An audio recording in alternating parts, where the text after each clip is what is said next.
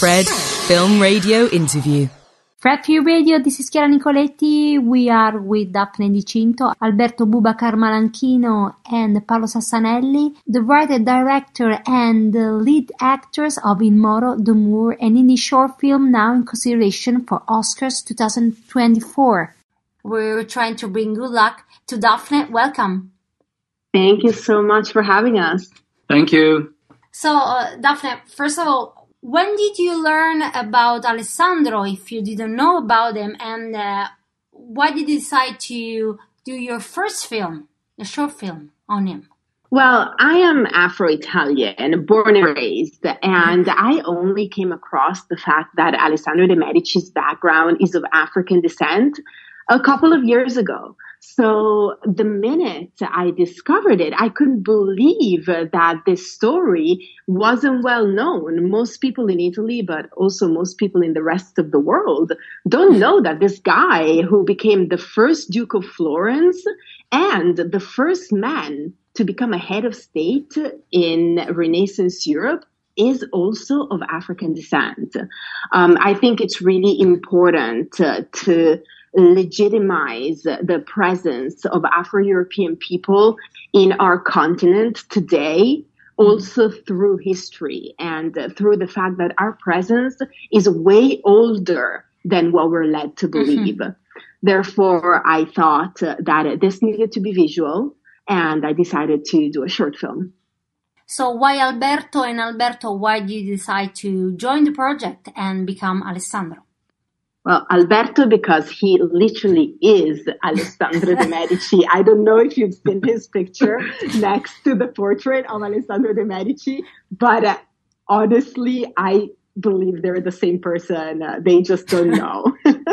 But also because Alberto is one of the most talented actors I know, and I am so honored that he agreed to be a part of this project. Alberto. Thank you, Daphne. I know of Alessandro de' Medici, but had no idea I was of African descent. So when Daphne asked me to audition for the role, it was the first time I came across his story. I was intrigued. After that audition, Daphne and I met. I didn't know her, but she seemed to have a vision. So I said yes to making the film. So, Paolo, why did you decide to join this project to become a pope for Daphne? Because I read the script, I meet Daphne, and I can't say no. I was very excited to do the Pope, this Clemente, and I make a right choice doing this short movie with Daphne, Alberto, and Andrea. It is a wonderful, wonderful movie, a wonderful work with a great actor and a great director. So this is my decision. I decide because it's a beautiful project. That's all. I wanted to know more about how you both worked on the film. I mean, Daphne, what did you have? What kind of material did you have on Alessandro? How did you work on shaping him with Alberto? So we read the script together. We were in lockdown at the time, so it was really difficult to get together for rehearsals. But we ended up organizing a few online rehearsals. And I separately sent all my actors different material on the project and had discussions with them. But, I was very lucky because my actors brought so much to the table. And when we finally met to shoot, which was in January 2021, in this tiny town on the top of a hill in a northern Italian province called Dozza, where there's this beautiful medieval castle. We were basically the only one in town because, as I said, lockdown was still in progress. And we got to finally work together face to face. I thought the characters were already there, but we managed to throw ideas around, and even though the script was there, we ended up tweaking the script to finding moments and mannerisms and moments of silence where these characters lived through. So I am really thankful to each of them, and Alberto and I had a great connection, and we worked so well together. I think we both felt how important it was to tell this story. And we only had, a couple of days to shoot, but we gave it our all. Alberto, how would you describe Alessandro? What did you learn about him? How would you say, what kind of person do you think he was? I think Alessandro was really a leader, charismatic leader, and also a fragile person, I think. I don't know, it was so interesting to discover this nuance about him. How important it is to tell this story in this very right moment, not only in Italy, but around the world where this short film is traveling, because we talk so much about inclusion, representation, but in a way this is history. So it's something more that could be added to the conversation. Yeah, I think it's not about only this last century, but it's a very long story about the melting pot in Europe. And with Alessandro, I have the feeling that we could create a really connection between us and all the people, all the second generation, for example, here in Italy. I'm really proud to be inside of this kind of production of this movie, because every time I'm thinking about myself when I was a little kid, and every time I saw only white people in television, only white people in theater, and of course, I don't have any kind of problem with white people, but for me, as a mixed race person, Afro-Italian person, is really important to have also this kind of story. Yeah, the formation of identities comes through history as well. As kids, we're sitting in our schools and listening to an adult telling us what it is that we are. And as Afro-Italian and Afro-European kids, what we hear a lot is that we don't belong to the countries that we call home. And unfortunately, this happens because also the teachers don't know these stories and are not aware of them. So I think it's something that really has to be tackled from the foundation. So education, I believe, is the foundation of our futures. And if we can start from there and normalize the existence of us today, but also of these characters that belong to our history, this is going to be the beginning of a new society that is going to be, it's going to be impossible to manipulate them into being scared of diversity, which is exactly what is happening now. From your research, why do you think that this story was, I don't want to say hidden, but not well, told you can before? say hidden. I can say hidden, yeah. I think so. Why did it happen?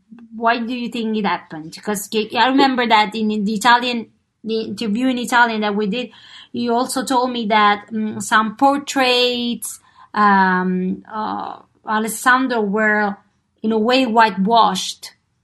So there was already this tendency to try and hide his Afro heritage. Yes. Well, in the Renaissance, race wasn't what we know of it today. So Alessandro's stigma didn't come from his skin color, but it came from his low birth. Yes. Because that was the problem at that age. But Alessandro has such a particular story. He gets legitimized into the family when he is a young boy. So he gets separated from his mother and taken into the Medici family because the Medici were short of heirs. Mm-hmm. So you can only imagine what the life of this guy must have been. And when he becomes the Duke of Florence, which was also not in the plans, it is probably a surprise for him as well. What happens after is that, and spoiler alert for everybody, but hey, this is history, so you're supposed to know it. Alessandro gets assassinated at the end of his reign. And when his successor, who isn't part of the main line of the Medici family, takes power, he has to legitimize his own existence there. And he does so by slashing Alessandro's reputation. And this is what happens in the 1500s. But then the 1600s start, and with the 1600s, 1700s, 1800s, colonialism becomes what we know of it today. And that narration that legitimized what they were doing to Black people took a heavy toll on the story of Alessandro as well. And this also goes into the early 1900s, where the eugenics theory also contributed to hide this story even more. Because, of course, the narration of a young Black man becoming the head of state of Florence and the first Duke of the city just didn't fit the propaganda that they wanted to pursue. So throughout history, there have been a number of different reasons why Alessandro's story was hidden. When we started making this movie, and when I started writing it in 2020, Alessandro's tomb in Florence was still unmarked. So Alessandro is buried in the Cappelle Medici, which is the family tomb of the Medici family. In it, all the Medici men are buried, and all the Medici men are mentioned, whether it is in the marble in front of their tomb or in the tourist panels in front of their tombs. Alessandro's name was nowhere to be found in 2020. Nor in 2021. And when the film came out, I decided to write a petition to the Council of Florence asking them to repair this omission. Wow. So the petition was accepted, and in 2022, I believe. And actually this past November, Alessandro's name has been placed in the new tourist panels that have been set in the Cappelle Medici. So I feel really proud about the fact that we had, one little contribution into this wider story that has been going on for hundreds of years. But I think it's just really important because history kind of repeats itself, but more than that, it keeps on being intertwined. It keeps on coming back. And unless we remember, we will never really be able to move on effectively as an entire human race. I was thinking about what Alberto said about, showing the film in the schools. And I was thinking about the screening that In Cinema did in an accessible version, and that's something that adds, to the very powerful message of the film. It becomes universal in a very important way, and I know that it has been shown to children in schools. So I wanted to know how you feel about that, and how important it is to make this film accessible to a wider audience. it is paramount. This film is not just Black history, like some people have said. Yes. This film is everybody's story, so it needs to be accessible to everybody. Having the privilege to show it in cinema has been magical, and I've loved the accessible version that you guys did. And even more so, I wrote this film having in mind that I wanted to bring it into schools and into universities. And I feel so lucky because that's what I've done for the past 2 months. I've been bringing it in various schools and universities in Europe, but starting mid-October, I brought it to a number of American universities, among which Princeton University and Columbia University. And the response has been incredible. Historians and historians of the art have loved it and praised it, which was really unexpected. So I feel really satisfied about it because there's such a difficult audience, but even more so the students. The students' response has been magical. There has been instances of some girls coming to me and saying thank you for a movie where they felt represented. Yeah. And let's not forget to mention Balkisa Maiga, who plays Alessandra's mother in the movie.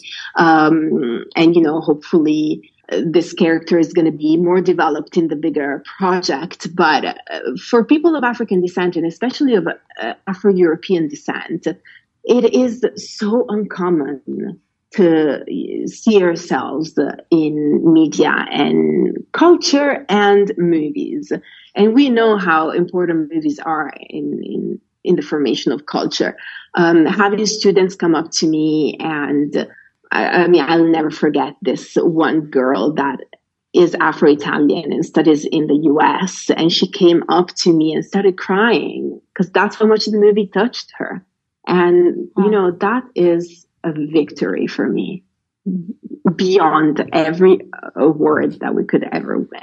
Alberto, I can imagine this little girl, and it's incredible how true is what Daphne said, that when you think about European cinema, there's not a lot. At least the Americans are a bit luckier in this sense. What do you think? Of course, I really agree with Daphne. I think this story is so universal. It's universal, and it could break several barriers that we see in the classic storytelling, And the great thing is that story is a real story. It's not just a fantasy. It's not a fantasy. And sometimes I think reality can be more impactful than fiction. One last thing, your hopes for this short list and for the future of this project, of this film, and for the possible series, obviously. Yes, I hope this happened for Daphne, because she's great. She's have a great energy, and she believes everything. And she's really a wonderful director. And I think she need to do this. She need to do the big step in the future film, because this story need money, need a production, a big production to make a great story, a good story, and maybe a series or a film. That's it. Well, I remember the first shoot day, I was walking around the set just going, all right, guys, we're going to win an Oscar. We're going to win an Oscar. But I had no idea we would ever even get to this point. It's been magical. And of course, moving forward and being a part of this beautiful and important platform would be incredible for everybody that is a part of the film. But, even more so for everybody that does feel represented by this film and that hasn't seen themselves represented before. In one way or another, we will move forward. We will make the bigger project. But we'll see what happens in the next few weeks, and then we'll take it from there. We can say good luck in English. We can say in bocca al lupo in Italiano, which will be the translation of merda, merda, merda. So thank you, Daphne Di Cinto, Alberto, Boubakar, Malanchino, and Paolo Sassanelli for talking about the Moor, Il Moro, and come back soon on Fred. Thank you. Thank you so much. And we've been talking to Daphne Di Cinto, Alberto, Boubakar, Malanchino, and Paolo Sassanelli, director and actors of The Moor, Il Moro, and this is Chiara Nicoletti for Fred, the Festival Insider. Fred, 24/7 on Fred FM and smartphone app.